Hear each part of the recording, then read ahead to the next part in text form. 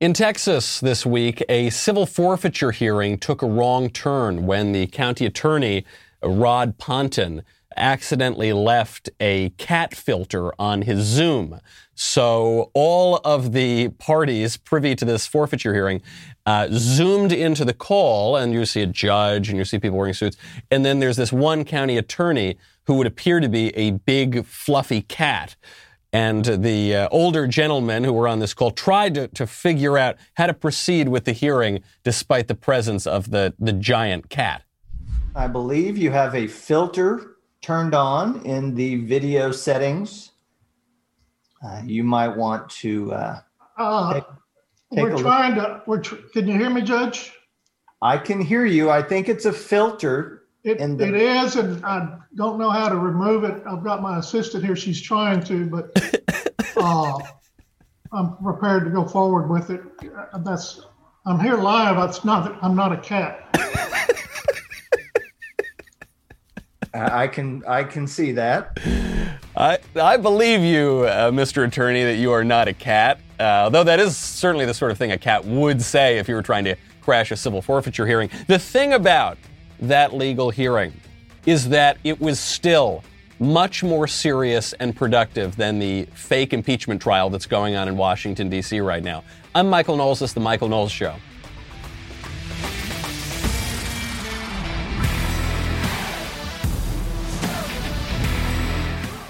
Welcome back to the show. My favorite comment yesterday was from Frosted Ice Pharaoh, who says that PETA has informed us all that the debate for GOAT, G-O-A-T, athlete, is anti-animal. Secretariat is the undisputed greatest athlete of all time. True, there was some debate with Seabiscuit, but certainly it is not Tom Brady. In a world as bizarre and upside down as ours, very important to protect yourself and your data online. Make sure you go to ExpressVPN. There has never been a more important time to protect your internet activity than right now, which is why I urge you to get ExpressVPN. Everything you search for, watch, or click online can be tracked by big tech companies.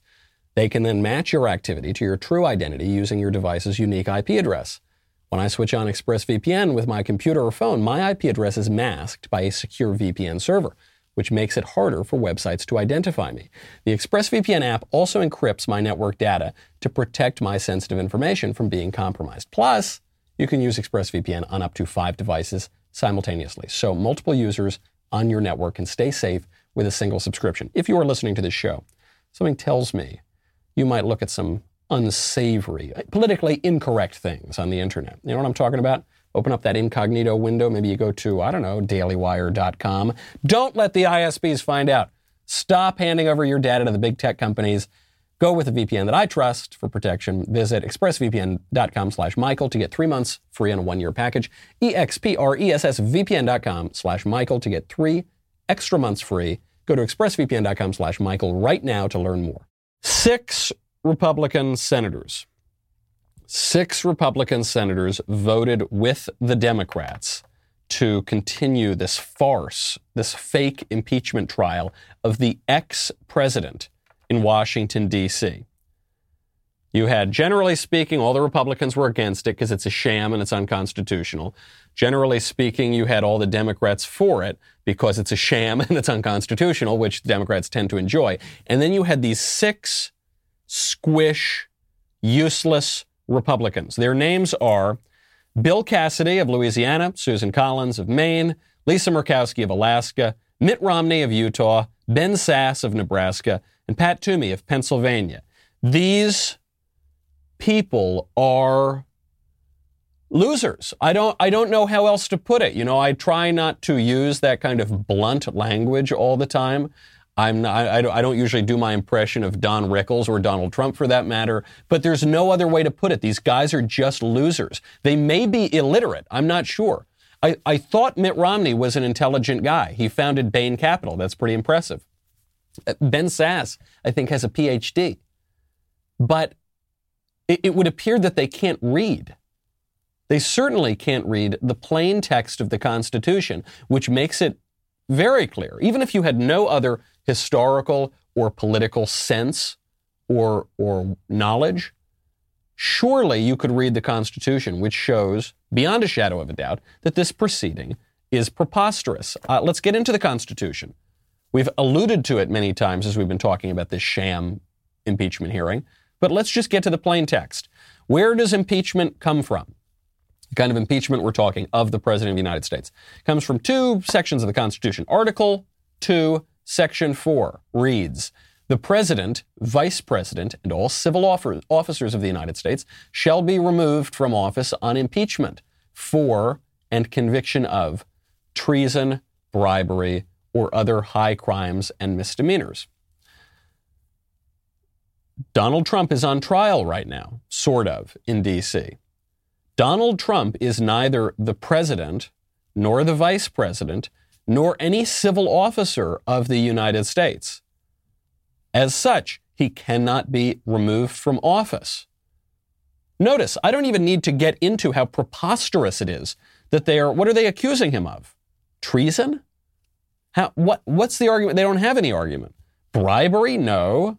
They sort of tried that one. That didn't quite work. High crimes and misdemeanors. What's the crime? I'm not even getting into that. I'm just saying as a purely technical matter, the guy doesn't meet the criteria. But then it's even clearer when you get into Article 1, Section 3, which reads, "The Senate shall have the sole power to try all impeachments." Okay, that's working out, right? Because the Senate is holding whatever this trial is. Goes on, though. "When sitting for that purpose, they, the Senate, shall be on oath or affirmation. When the President of the United States is tried, the Chief Justice shall preside, and actually, I want to pause right there, just to underscore the point. The President of the United States is not being tried. So therefore, this is not a constitutional impeachment trial.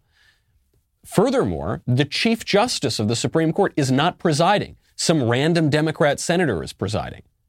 Therefore, this does not meet the constitutional criteria of an impeachment trial." The article goes on.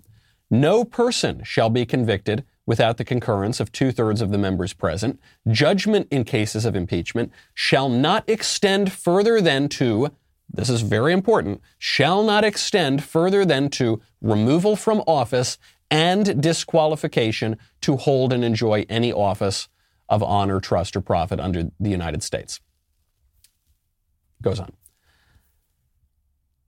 So there can't be some additional consequences, but beyond that, the only consequence that you can have for this trial is removal from office and, not removal from office or, removal from office and the prohibition that you can't run for office again. The one tangible thing that the Democrats think they can try to get here is they can prevent Trump from running for president again, because they're so confident that he did poorly in 2020, right? That's why they're holding this unprecedented sham impeachment trial, right? It's because they're so confident that they're so much more popular. Joe Biden, most popular guy ever elected, right? Probably not. Their actions would seem to undermine that contention. But furthermore,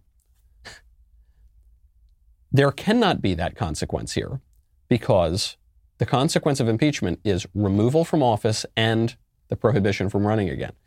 They can't remove him from office. They can't remove him from office because he's not in office. They can't do any of those things because he's not the president. That's why they can't hold a legitimate impeachment trial. And these people, these 6 Republican losers, I've just had it with them. I always try to say, well, Susan Collins, she's in a tight spot.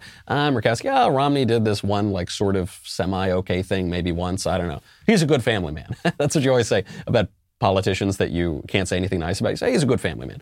Ben Sass, I say, I guess he says conservative things sometimes, but then he doesn't act in a conservative manner. But I'm at my wit's end. If these guys can't read the text of the Constitution, stand up for something that actually matters, then what's the point of them? I guess the point of them is this category that we've been talking about on the show a lot, which is they are court jester conservatives. They exist to do a little soft shoe, do a little dance, kind of pretend to say some conservative things, and then ultimately to legitimize the liberal regime. Their job is ultimately to lose. I was thinking, forget the guys can't read the Constitution. Even if they could read the Constitution, they clearly don't understand politics. Democrats would never do this sort of thing because it's politically masochistic. It's not based on any principle. It's just so wrong. So I thought, maybe these guys just don't understand the politics. But then I thought, maybe they do understand the politics. Maybe they do understand the politics, and they're just not on our side. That's even worse, isn't it? Either way, this really should be the end of their political careers. I guess it probably won't be, but it certainly should be. Sometimes politics is relatively friendly. Relatively, that's the key word here, is relatively. Sometimes it's truly vicious. We're much closer to the latter end of things at the moment. Anderson Cooper summed this up on CNN. When Anderson Cooper was talking about, unity and healing and how we need to be inclusive and tolerant and everything, we can't otherize people, as he compares basically every Republican to the worst sort of killers, genocidal maniacs, most vicious people in the history of the world. Part of it, I think, just based on what you were just saying, it comes to mind, the idea of otherizing people is something I think we saw a lot of over the last 4 years. I mean, it's something we've seen a lot over the last decades, but it's so easy to otherize people, to make people other than American, other than patriotic, other than human, and we've seen it in Bosnia, we've seen it in Rwanda, where radio was telling people, Hutus were telling the radio listeners that Tutsi were cockroaches, getting them ginned up for genocide. And you see it in these videos where people who claim they are patriots are in the face of a police officer calling him, as we're seeing it right there. Yeah, gosh, could you imagine if the left ever said anything mean to or about the police? Like all of 2020? No, but forget about that. We're just talking about the Republicans for a moment here, because you see, we don't want to otherize. The Republicans are otherizing people. Those awful, vicious, deplorable, irredeemable Republicans, those neo-Nazi, they are otherizing people. Those Republicans who are just like the genocidal regime in Rwanda, those people, they have nothing redeeming about them and we need to ostracize them from the country. They're so evil and terrible. They're otherizing people, you see. And it's very bad to otherize people.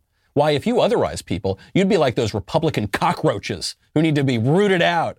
Pull them out of the country, darn it. Does Anderson Cooper not know what he's saying?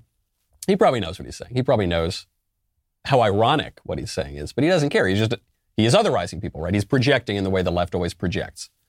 And these snake Republicans want to join. I'm talking about the real snake Republicans. I'm otherizing Mitt Romney and company. They are joining in an unconstitutional proceeding aimed at not just Donald Trump, but aimed at all the rest of us. Not good. Not good. You can't trust these people. People I can't trust are when I go to an auto parts store and I ask for a certain auto part, and then, they go in the back and then they don't have it, and then they go and they charge me twice as much. I can't trust those guys. You know who I can trust? RockAuto.com. Love RockAuto.com. RockAuto.com is a family business serving auto parts customers online for 20 years. 20 years online. That's like the whole history of online. Go to RockAuto.com to shop for auto and body parts from hundreds of manufacturers. Best of all, prices at RockAuto.com are always reliably low, and the same for professionals and do-it-yourselfers. Why spend up to twice as much for the same parts?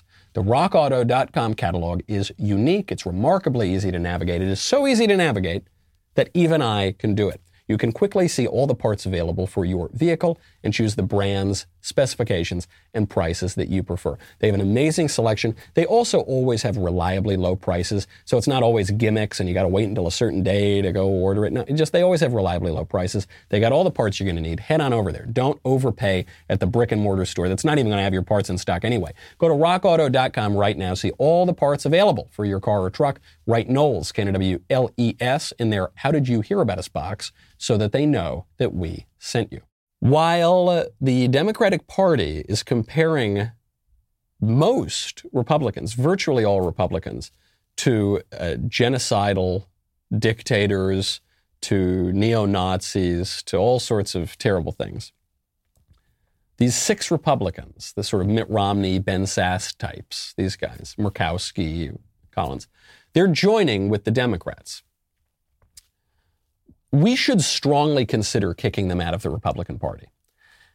This is a different matter than Liz Cheney. I want to be very specific here.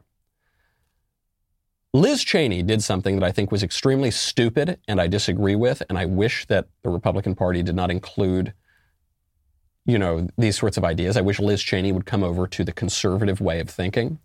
But what Liz Cheney did was justifiable.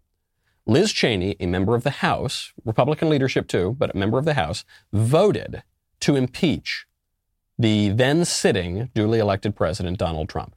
Even though he was a member of her own party, even though there was no good argument for impeachment, she voted her conscience. Her conscience might be faulty, but she voted her conscience. That was a legitimate vote. The vote that the House took before Trump left office was arguably a legitimate impeachment vote. So I don't think Liz Cheney should be kicked out of the Republican Party. She probably should be removed from leadership because she doesn't represent, I think, most Republicans, certainly not the base. But she shouldn't be kicked out of the party. What these senators are doing, Sass, Romney, Murkowski, all of them, they're doing something very different. They are engaging in an anti-constitutional charade that is upending American political norms, that is illegal, that is vicious, that is politically deaf, and that is constitutionally illiterate. They should not remain in the Republican Party. There's a reason that these people are getting censure votes. It's not just because the kooky, crazy base doesn't understand the brilliant moderation and Madisonian temperament of these people. It's because they're wrong. They've betrayed their party. They've betrayed the Constitution. And they're just bad politicians. And they're losers. And I don't see what benefit they bring to the party or to the country. I think I've made my position on these people clear enough. These guys, these snakes in the grass, are towing the White House line on impeachment. Frankly, they're going further than the White House. Jen Psaki is asked, our favorite press secretary right now, because she's the only press secretary, Jen Psaki is asked about the White House's opinion on the quote-unquote impeachment trial. She won't even go out on a limb and say, oh, it's definitely constitutional, or it's this, or it's that. She's being actually fairly circumspect in her answers. The quote-unquote Republican senators, 6 of them, are much further to the left on this question even than the White House. Listen to her answer on the constitutionality of the trial. Does he see it as constitutional? I don't think that's for me or us to opine on. Obviously, he said that the process should proceed, and it's doing exactly that. It's not for us to opine on. Of course, it is for you to opine on. You are one of the 3 branches of government, and impeachment directly involves the White House, right? Who gets tried? During normal impeachment trials, the president gets tried. We're in this kind of weird world, this bizarro world where a private citizen is being tried at a Senate impeachment trial. But ordinarily, this would involve the White House. So surely you have a reason to opine on it. The reason she doesn't want to opine is because this is constitutionally absurd. And the logical next step is going to be whenever the Republicans have the House, maybe they don't even need to have the Senate, but especially if they did have the Senate, what would be the logical next step is to just impeach some ex-Democrat president. Barack Obama did many, many dodgier things than Donald Trump. Barack Obama committed what I think are actual impeachable offenses. So we'd have to get a little more in the detail on what happened during the 2016 election when Barack Obama's administration spied on his political rival, Donald Trump. Seems wrong to me. Seems like an abuse of power to me. Seems criminal to me. Or when Barack Obama used his IRS to target his political opponents. Seems criminal to me. Or when. Many such examples. So good. I can't wait. I can't wait till Republicans get the House and we can impeach Barack Obama. Well, no, Michael, you understand. Trump was impeached by the House when he was still in office, but he's being tried after he left office. Okay, well, that's a subtle distinction that's not going to matter in the future because it's completely disingenuous. But fine, okay, we'll wait until we can impeach the Democrat president while he's sitting, and then we'll try him after he's left office. Fine. Obviously, the White House doesn't want this sort of thing. They don't want Joe Biden to be tried however many years from now. So Jen Psaki's not going to give a direct answer. She's just going to speak in broad tones because they like the fact of the impeachment trial, but they don't want to go on the record saying they support it. So what do they talk about? They go back to sort of platitudes about incendiary rhetoric. As millions of people tune in to watch this trial, presumably throughout the week, they're going to see the former president's lawyers argue, based on the briefs that they have filed, that some Democrats have used incendiary rhetoric. They are going to point to Representative Maxine Waters, for example, who in 2018 called on supporters at a rally to confront and at one point harassed Trump officials over their support of the child separation policy, the zero tolerance policy. That's something that Cedric Richmond said she had a constitutional right to express those views. So how does the White House view that as any different? Look, Joe Biden is the president. He's not a pundit. He's not going to opine on the back and forth arguments, nor is he watching them that are taking place in the Senate. So that was a very good question from the reporter, actually. Occasionally you get a good question in these White House briefings. And Jen Psaki obviously has no answer, because this is the political aspect that drives me crazy about these snake-in-the-grass fake Republicans at the fake impeachment trial. At least I'll say nominal Republicans. They are registered Republicans. They're members of the party for now. Is they seem very eager to attack the president for actually calling for peaceful political demonstrations, but then one of them turned violent for a few hours.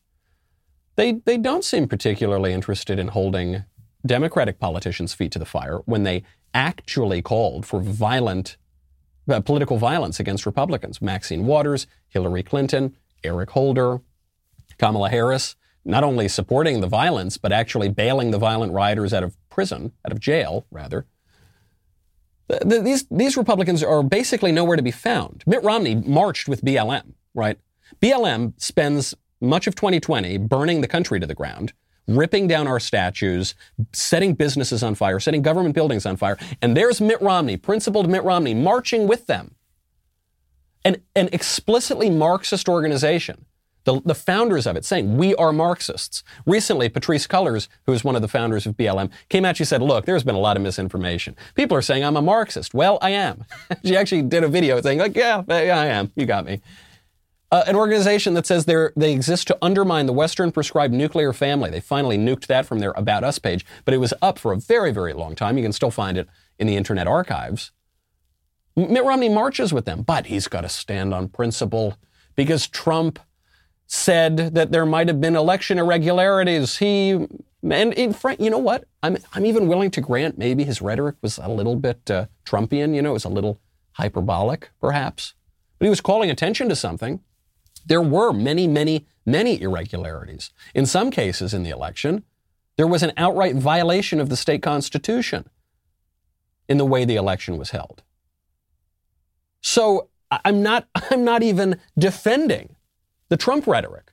All I'm pointing out is the rank hypocrisy from these so-called principled conservatives who give the left a pass for doing much, much, much worse sort of stuff and take every opportunity to jump at the Republicans. There's a lot of hypocrisy here. The New York Times, I'll bring it back to the New York Times. New York Times recently fired one of their writers. I think he was a science writer because years ago he said the N-word. If I say the N-word right now, even just to give you context for it, I'll probably be sent to the gulag. So I'm just saying the N-word, right? He said the N-word, but he actually said the word. Just in context to say, well, if you say this word, what does that mean? He was fired for saying that in a private conversation years ago. New York Times says we have a zero tolerance policy on the N-word. Never going to say it. This is the executive editor, Dean Beckett, managing editor, Joe Kahn. But it turns out Hannah Nicole Jones, who's the head of the anti-American 1619 Project, she has said the N-word publicly. Now, we've been told, the New York Times says, doesn't matter the context, if you ever utter the N-word, let's say you're reading Huck Finn out loud, if you ever say you can't work at the New York Times, do you think they're going to fire Hannah Nicole Jones? No.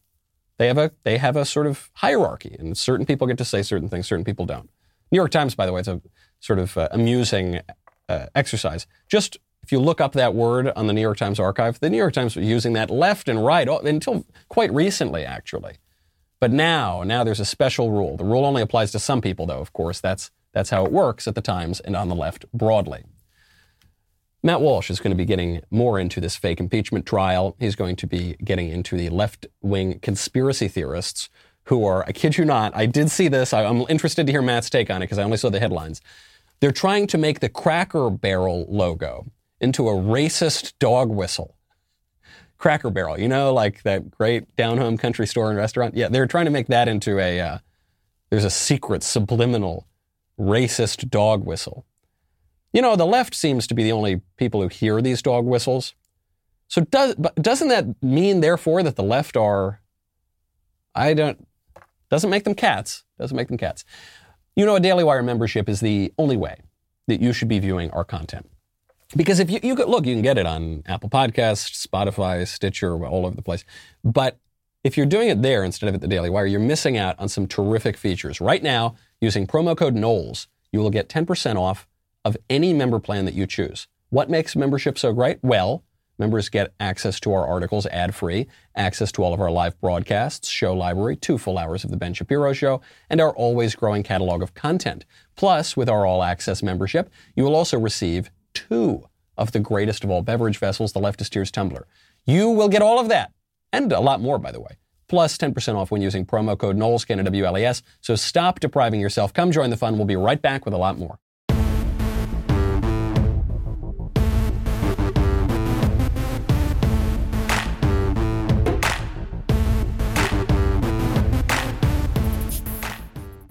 Racial politics seeping into everything these days, creating lots of hypocrisy at the New York Times, now possibly affecting Cracker Barrel, absolutely contrived non-traversy there, and of course affecting Aunt Jemima. Poor Aunt Jemima, pour one out. Pour out some syrup for our dearly departed Aunt Jemima, who you'll recall during the George Floyd riots, for some reason, everyone decided that we could no longer tolerate a beloved syrup icon any longer. So Aunt Jemima got the boot. You can no longer see her face. I didn't realize that they're getting rid of her face, her character. They're also getting rid of the name. So, and it actually, and it's very stupid and kind of amusing how they did this, but it does have political implications. The Aunt Jemima pancake syrup is now called the Pearl Milling Company syrup. And there's no lady on it anymore. There's no person. It's just kind of a building. They call it Pearl Milling Company. And it's lame. It's like the Mitt Romney of pancake syrups. Now, this is ironic, of course, because in the name of racial justice, these white liberals, mostly white liberals, have taken a job away from a black woman, namely to be the spokesman of Aunt Jemima. Now, of course, Aunt Jemima was a fictional character, but Aunt Jemima was portrayed by a very famous model, Nancy Green, who she portrayed Aunt Jemima at the 1893 World's Columbian Exposition in Chicago. She was one of the first black corporate models in the United States.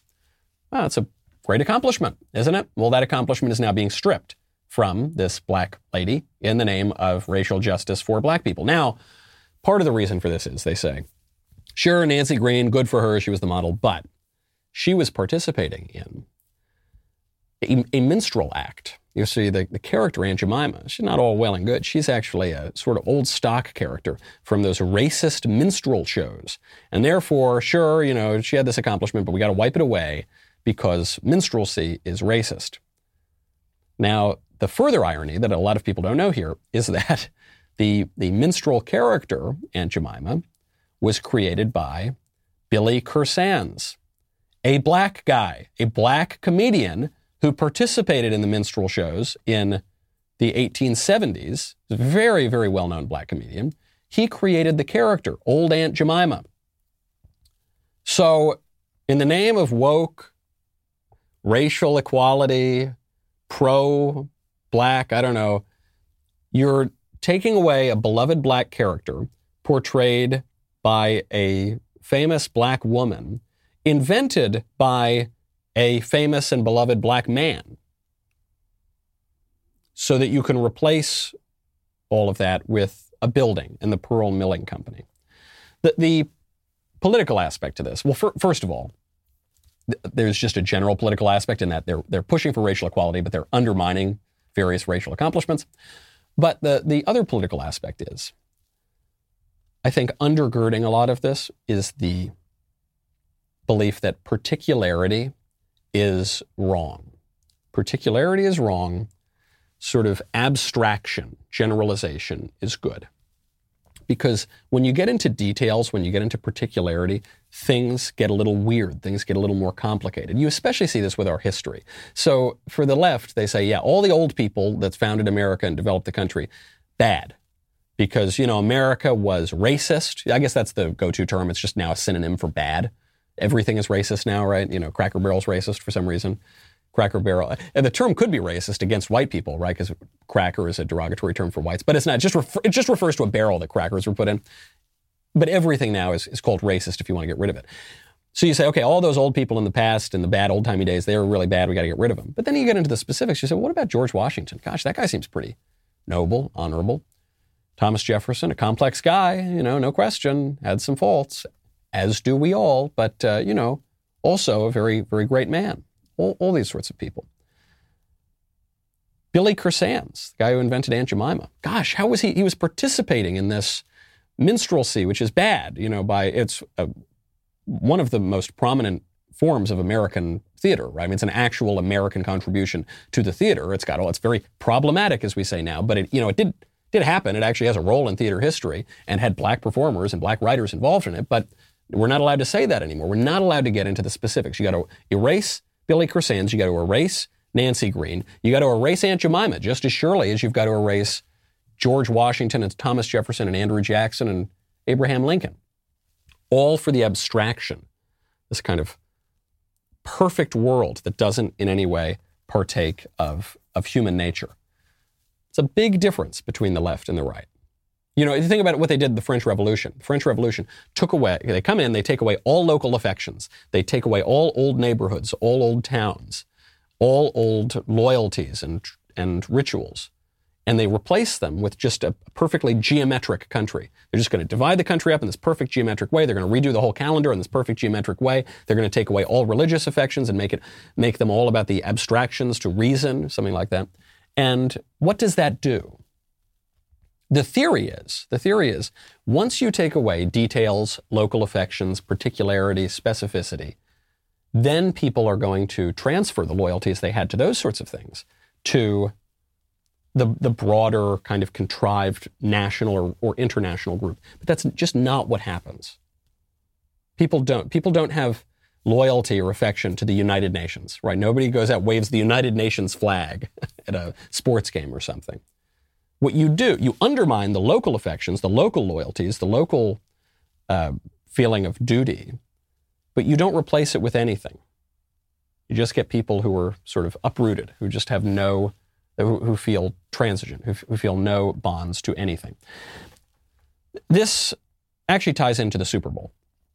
It does, in the same political manner, This Super Bowl was the lowest watched Super Bowl in over a decade. It had fewer than 100 million viewers, even though the game itself, I guess, was kind of boring. But Tom Brady gets his 7th ring. That's pretty impressive, especially with the new team. So CBS, Viacom are saying, it was fewer than 100 million viewers. So that's no good. You got to figure out how to turn this around. What's responsible for it? Partially, it's the people are unplugging. I don't pay for cable. I don't think I've ever signed up to get cable. In my entire adult life. Just stream things. And so part of it is the legacy media. They're losing a lot of ground. Virtually no millennial that I know or Zoomer that I know has cable or pays for cable. So part of it's the technological aspect. Part of it too, though, is as that goes away, as the common TV, as the common slate of movies, as that all goes away, people are returning to affinity groups. The odds that I would watch the Super Bowl are pretty low anyway. I'm just not the biggest football guy in the world. But maybe, in the old days when we were all watching the same things, maybe I'd go to a Super Bowl party or whatever. At least I get to gamble and smoke a cigar or something. But now I'm less interested in that because just people are breaking up into different interest groups. The internet is helping to do that, right? You can spend a lot of time in your own echo chamber, and we speak of this in a bad way, but the good way is you get to spend a lot of time in your own interests, right? I'm not interested in most of what is on network television, so I just ignore it. I just don't watch it. I'm not interested in most of what's on cable television either. So I'll go on the internet and I'll get to watch exactly what I want. I get to read exactly what I want. That's sort of nice. In a way, this is a return to normal. in the mid-20th century, I guess even a little earlier than that, mass media just took the whole nation's attention and drew it in on itself. And we talk about those halcyon days when we could rely on objective journalists like, Walter Cronkite or something. But that was probably the single greatest tool of liberalism in America, right? I mean, Walter Cronkite, Mr. Tell It Like It Is, Mr. Objective, the guy was a world federalist. The guy was a radical left-winger. And he hit it sort of well, but then every so often he loses the Vietnam War. Every so often it really comes out. In fact, much of what conservatives have tried to do over the past 20, 30 years is try to break up that lock on our attention that the liberal establishment had. Before you had this kind of mass media, especially television in the 20th century, you had more local affinities. There was a much bigger difference between, Alabama and New York. Much greater difference in how people lived, what people were interested in, the way society was structured. Before you had television kind of homogenize the whole culture. This isn't just happening in the United States. This happened in Italy. The construction of a national culture there was brought about largely by television. You see the loss of a lot of Italian dialects, specific customs, when they got more of a national identity. Now, it seems, after that homogenization, we're all kind of breaking up again, but we're not breaking up down to little geographic areas. Alabama and New York are actually pretty similar now. When you go, I've traveled all over this country. I've traveled to probably most of this country, when you think of major cities and states. The country is a lot more similar than it is different, and I'm not sure that was true 100 years ago. Now we're breaking up into affinity groups again, but they're virtual, they're digital. You might have a handful of people who have a shared interest in New York, Alabama, Alaska, and Timbuktu. And they're sharing experience together. They're sharing a way to view the world, a sort of emotional process. They're sharing art, they're sharing culture. They might be living next to people who have a completely different culture and sharing it around the globalized world. That is going to happen, and it's going to pose a serious problem for politics. We've had various political orders in the world over the millennia, and just as the rise of sort of the Peace of Westphalia, the end of the religious wars, the creation of the nation state created a certain world order, presumably this huge social upheaval that has occurred digitally and through the internet, that is going to create some other kind of order. It's going to change the order a little bit. Is it globalism or is it a focus on particularism? Right now you're seeing both actually at the same time being pushed, and a lot of our political debates come down to that sort of thing. One affinity group that we're seeing is among American politically minded people, right? Everything has become politicized in the sense that everything has taken on a partisan character. This is a large topic of my book that's coming out soon, Speechless, Controlling Words, Controlling Minds, which you can pre-order right now wherever you order your books. But it focuses in on the rise of political correctness from 1920 to 2020. Because political correctness grew for a lot longer than a lot of people think it did. People became aware of it in the 80s and 90s. Really, it predates it. It was a very intentional sort of strategy. And one of the aspects of this that occurred really in the 70s through the radical feminists was to politicize everything, that the personal had to become the political. The most intimate sort of choices and interactions had to become political choices. So now, you can buy the conservative running shoes or the liberal running shoes. You can buy the conservative coffee or the liberal coffee. This is true now of pillows. So there's Mike Lindell, who has advertised on this show before, who makes a fabulous product, My Pillow. He's advertised on a lot of conservative networks. He has My Pillow. Now David Hogg, who became a sort of celebrity after the Parkland shooting, and he formed all these various groups and stumped for a lot of candidates and made himself a sort of a sensation. He's founding a rival pillow company. Now, there's some question as to whether or not they're actually going to do the pillow company, because they say, oh, yes, we're going to start this pillow company. He's teamed up with an internet troll whose name I think is William Legate or Legate. So I don't know if it's real or if it's just kind of a publicity stunt. They were asking, basically how to do it. How do you make a pillow company? So I don't know that it's really going to happen. But even the idea that this is a story shows you something about the state of our culture. So you have My Pillow on the right, And some people are calling David Hogg's company Mao Pillow on the left. It's not a bad idea. You might have some copyright issues in China, but China doesn't care about copyrights anyway, so, go for it. How much further does that go? Will this affect every single product? Will the quality of the product matter? Mike Lindell, he's not paying me to say this right now, right? He didn't buy any ads on the show today. The man makes a great pillow. Okay, say what you will. You might hate his politics. The man makes a magnificent pillow.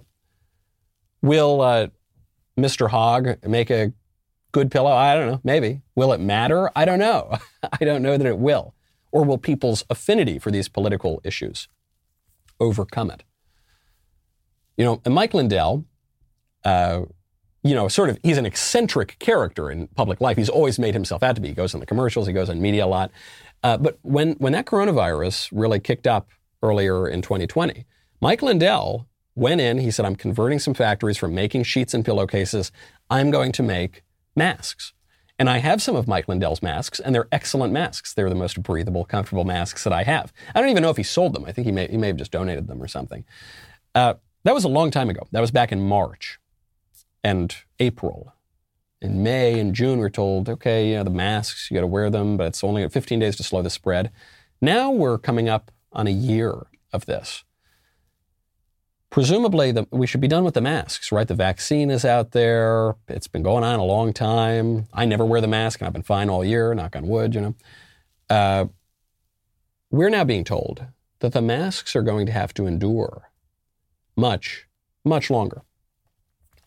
Dr. Fauci, the exalted Dr. Fauci, who famously told us not to wear masks, that it's stupid to wear masks, there's no reason during an outbreak to wear masks, only gives you a false sense of security. Then he told us you have to wear the masks. Then he didn't wear the masks himself. He wore them on camera, but then when he thought he was off camera, he didn't wear them. Even when he was around people. Even people not in his household. Then Dr. Fauci said it's stupid to wear multiple masks.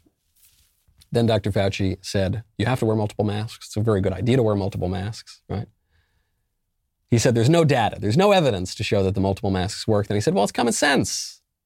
Then he goes back and forth and back and forth. Fauci now says, we're going to need to wear masks until the end of this year. If we can get, and I have used this as an estimate, it's not definitive, that if we can get 70 to 85% of our population vaccinated and get to what we would hope would be to a degree of herd immunity, which really is an umbrella or a veil of protection against the community, where the level of virus is so low, it's not a threat at all, then at that point you could start thinking in terms of not having to have uniform wearing of masks. But we're certainly not near there yet. When do I think that would occur?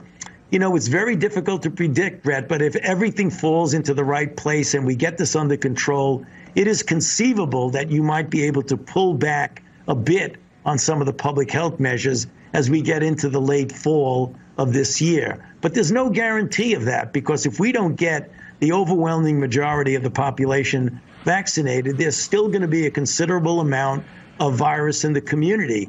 And as long as that's the case, Brett, people are going to have to wear masks. Dr. Fauci in March of 2020. Masks are very stupid. No one should wear them. They give you a false sense of security.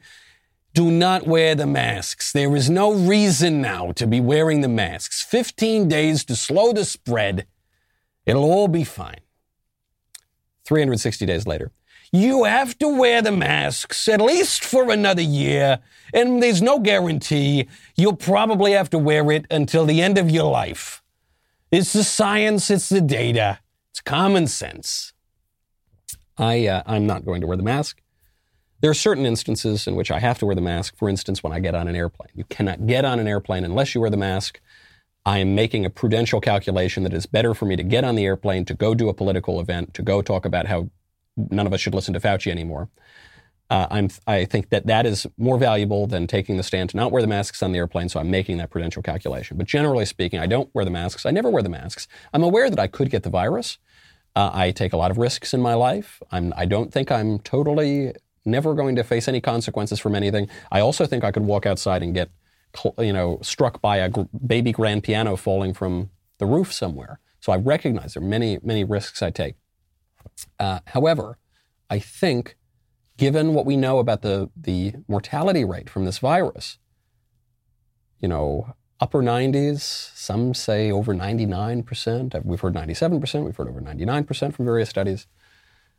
I'm willing to take my chances. We just got a very encouraging story out of France. The oldest woman in Europe, the oldest living woman in Europe, her name is Sister André. She is a French nun. She is 116 years old. She's turning 117 tomorrow, as she has just beaten COVID. She had COVID at age 116. She is living at the Sainte Catherine Labouré retirement home in Toulon in southern France. She had it. She beat it.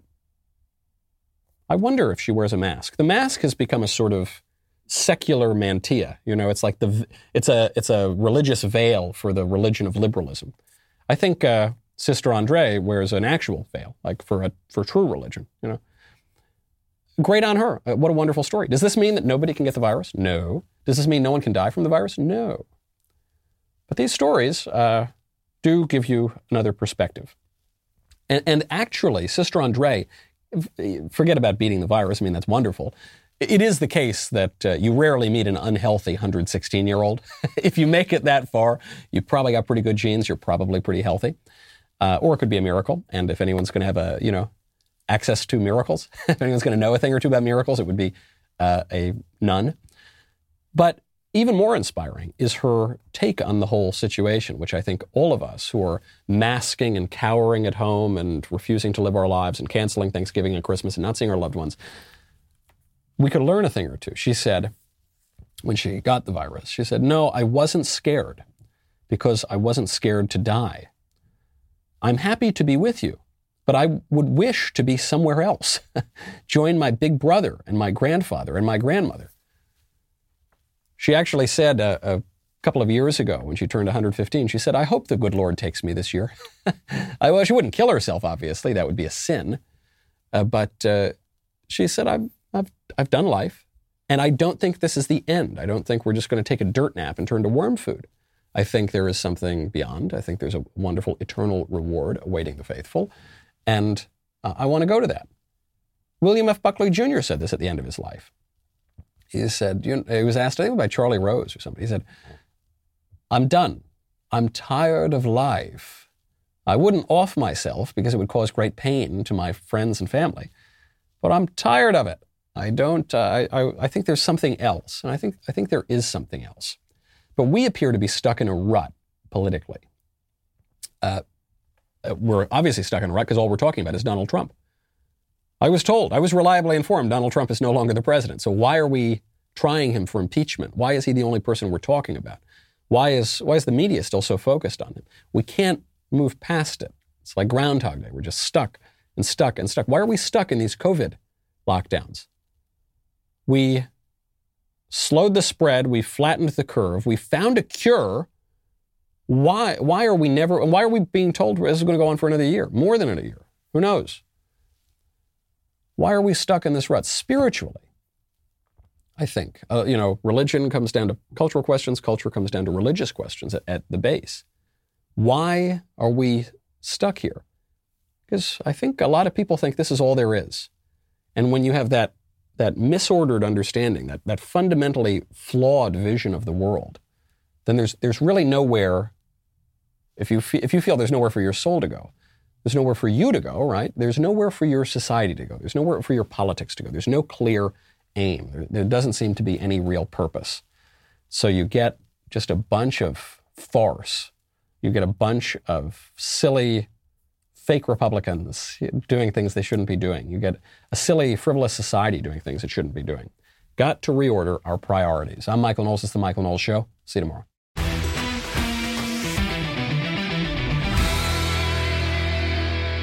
If you enjoyed this episode, don't forget to subscribe. And if you want to help spread the word, please give us a 5-star review and tell your friends to subscribe. We're available on Apple Podcasts, Spotify, and wherever else you listen to podcasts. Also, be sure to check out the other Daily Wire podcasts, including The Ben Shapiro Show, The Andrew Klavan Show, and The Matt Walsh Show. The Michael Knowles Show is produced by Ben Davies. Executive producer, Jeremy Boring. Our technical director is Austin Stevens. Supervising producers, Mathis Glover and Robert Sterling.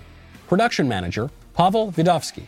Editor and associate producer, Danny D'Amico. Audio mixer, Mike Coromina. Hair and makeup by Nika Geneva. And production coordinator, McKenna Waters. The Michael Knowles Show is a Daily Wire production. Copyright Daily Wire 2021. The Senate trial of Donald Trump continues. Joe Biden plans to raise the minimum wage, and insane leftists spread a conspiracy theory about Cracker Barrel. All of that and more today on The Matt Walsh Show.